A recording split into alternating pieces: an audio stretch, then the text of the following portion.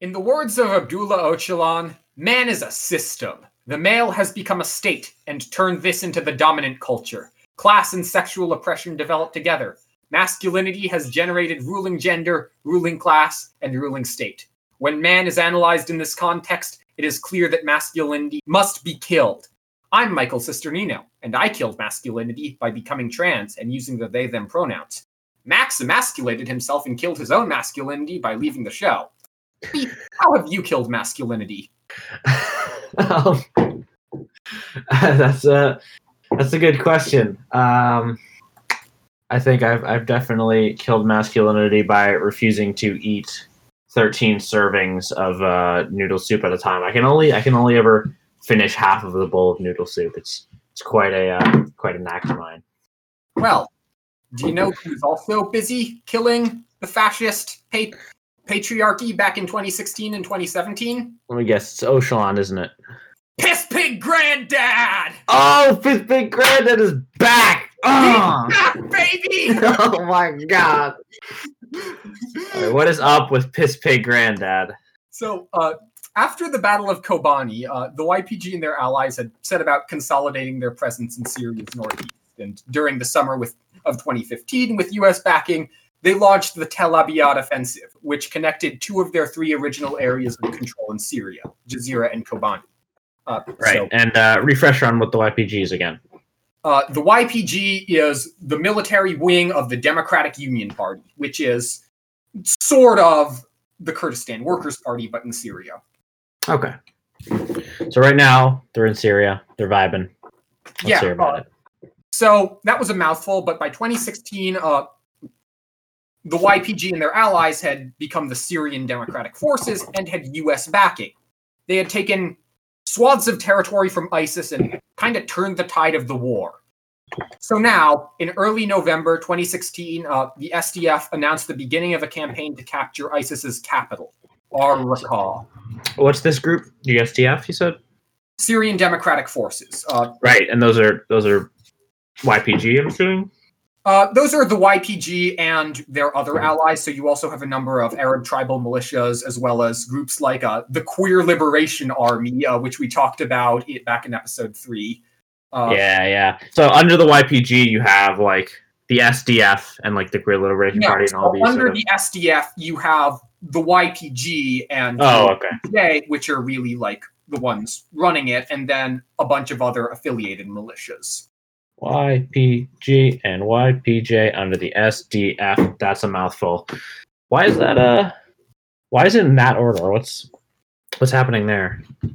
Well, really, like they just got together with their allies and like declared the beginning of the Democratic Federation of North Syria, and like you can't have the military of your new polity be this one party's militia, so it just got lumped in with all the others, but in reality, like the YPJ and YPJ are in control, basically. Right, got it.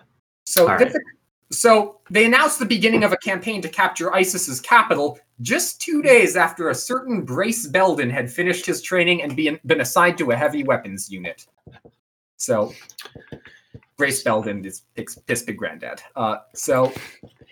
Yes. Sounds like someone who would be in charge of a heavy weapons unit.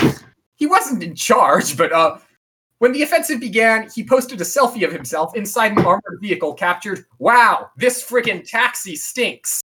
Man. So I'm going to quote from the Rolling Stone magazine now. The first phase of the Raqqa offensive was a mission to take Tal Saman, a satellite village of 10,000 people, 17 miles north of Raqqa proper. Right, and this is the adjacent, I'm assuming, to the Syrian capital, because they want to take, sorry, not the Syrian. Not the Syrian capital. the ISIS capital, right. So, in Belden's words, we pushed up to Tal Saman till we had it surrounded on a half circle. Then we bombarded the shit out of it.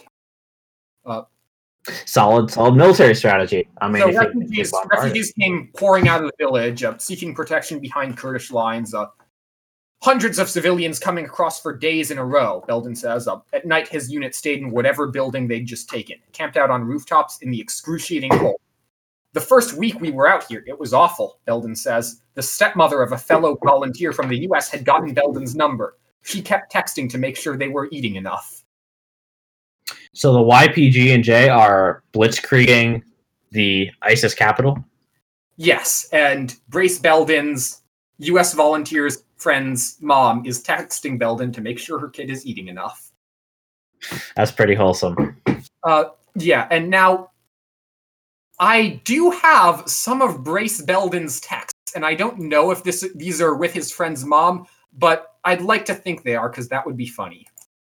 All right, so some unknown texts. These are from Piss Pig Granddad to someone who I'd like to assume is his friend's mom. So this is Piss Pig Granddad is texting who? We don't know, but I would like to assume that these are to his friend's mom. Right. So he's saying, yeah, I mean, what's the worst that can happen? I'm on the road to Raqqa in a homemade tank constructed from concrete and thick sheet metal. Like, what are they going to do? Send me Syria? Yeah. Oh, man. It's all very surreal.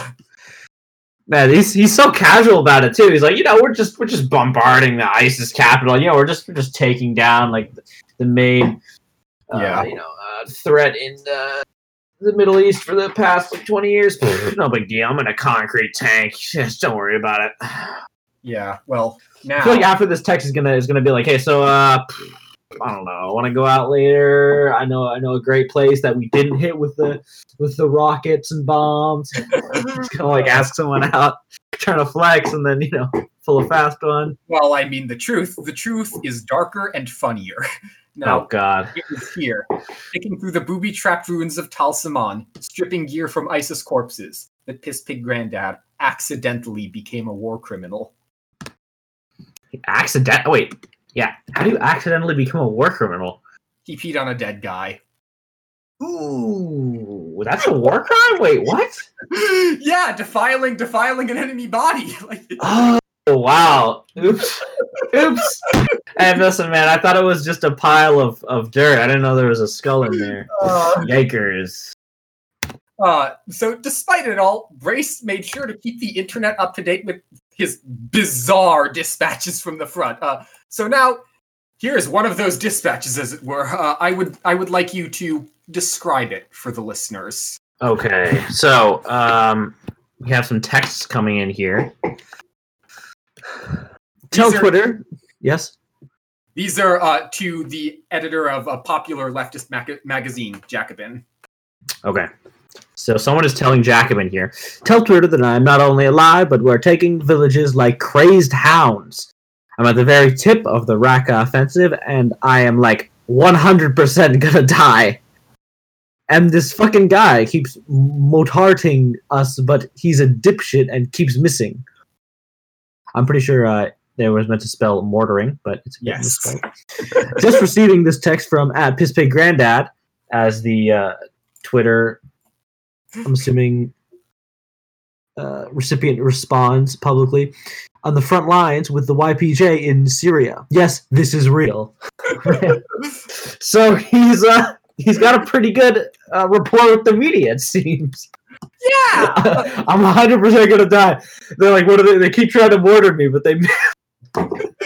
So this is so great because it's like, what if there was like war but with social media, and we get like the generals being. I'm assuming that this guy's this is said earlier back in episode 3 with Bertram Lee making memes for the revolution. Yeah. So this is how you get good rapport with the media, folks. When you're in a war, I'm 100% gonna die. I'm like 100% gonna die. So by November 20th, Tal Saman was secure, and Belden had been pulled back to await the next stage of the offensive, and of course, continue shitposting on Twitter. So he posted a video in which he says, a machine gun is like a woman. I don't understand it. I'm afraid of it, and one day I'll accidentally be killed by one. He would also go on the Chapo Trap House podcast in February, where he spent an hour making masturbation jokes and talking about the war against ISIS like it was a video game. This is a Piss Pig Granddad, right? Yes, this is Piss Pig Granddad. Oh man, what a Chad! He just doesn't care. Oh man. This is like he thinks like Call of Duty is real life or something. I don't understand. So, in preparation for the Battle of Rakah, he was sent to advanced training. He'd spend hours every day running along walls with his pack and his gun, practiced hitting the deck in case of bombs. He even heard a rumor that he'd have to put on a helmet and get shot in the head so he'd know what it felt like. Mm-hmm. However, Belden's girlfriend threatened to burn all his belongings and destroy his life if he wasn't home by late March. So, when the final battle for ISIS's capital at last began in June, Piss Pig Granddad was not there. Aww. Yeah, it saddens me too. At least the Antifa International Tabor was there, though. Moment of silence for Piss Pig Granddad. Yeah. It's what he would have wanted. It's what he would have wanted. So, yes, but despite all this, the Rakah's tale would be a tragic one.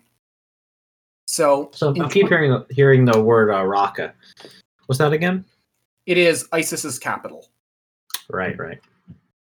So by 2017, the U.S. had kind of thrown its weight behind the Syrian Democratic Forces, and it had become basically impossible for ISIS to confront them in the open field because of, airstrikes. So instead, they just mined everything and left behind a few snipers and suicide bombers to try and gum up the SDF war machine.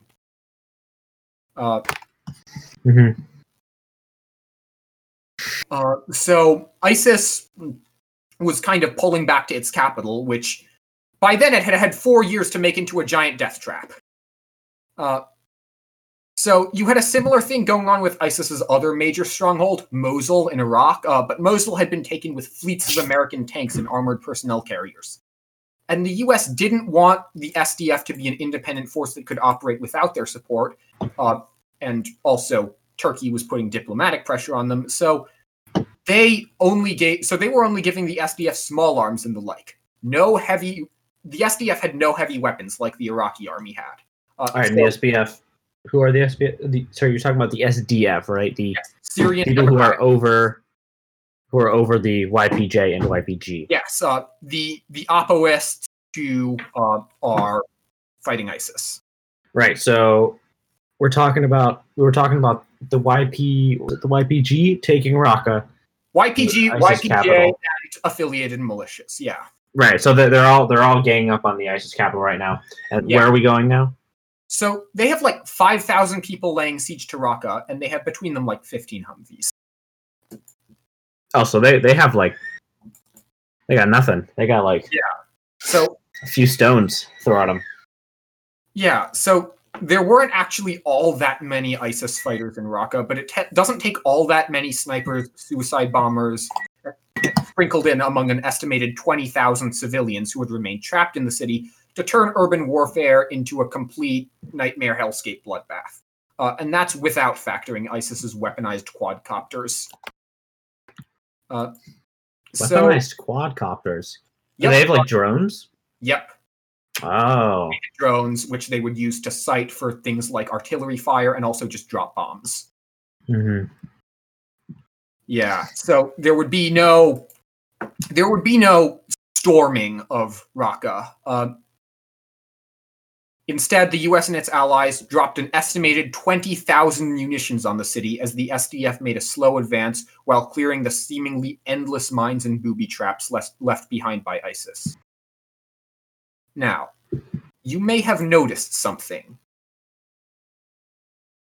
I just mentioned that the US had dropped an estimated 20,000 pounds of munition on a city which I had earlier stated had an estimated 20,000 civilians trapped in it. Wait a second, yeah. Yep. Continuity error much? The US was doing what it did best, raining fire from the sky on civilians who just happened to be caught up in the middle of things. Well, that sucks. Yeah, according to the watchdog group Air Wars, bombing by the US and its allies killed more than 1,300 civilians, including at least 250 children, and injured thousands. Right, so civilians are in the Raqqa capital. They need to move out, and while they're moving out, the US is bombing. Well, it's not like they could move out. ISIS used civilians as human shields by putting them on the roofs of buildings they occupied. Civilians trying to flee would often be targeted by ISIS snipers, and a shit ton of them would wind up stepping on mines trying to reach SDF lines. So ISIS was, they're using this. It sounds like it didn't work too much because the U.S. just didn't care. Yeah. That's even worse. Yeah, in August, the UN High Commissioner for Human Rights, Zaid Ra'ad al-Hussein, declared that civilians were paying an unacceptable price. The U.S. and its allies went on to escalate bombing, which, according to the watchdog group Air Wars, killed more than 1,300 civilians, including at least 250 children, and injured thousands. So that person you mentioned was a politician, right? Zaid Ra'ad al-Hussein, they're the UN High Commissioner for Human Rights.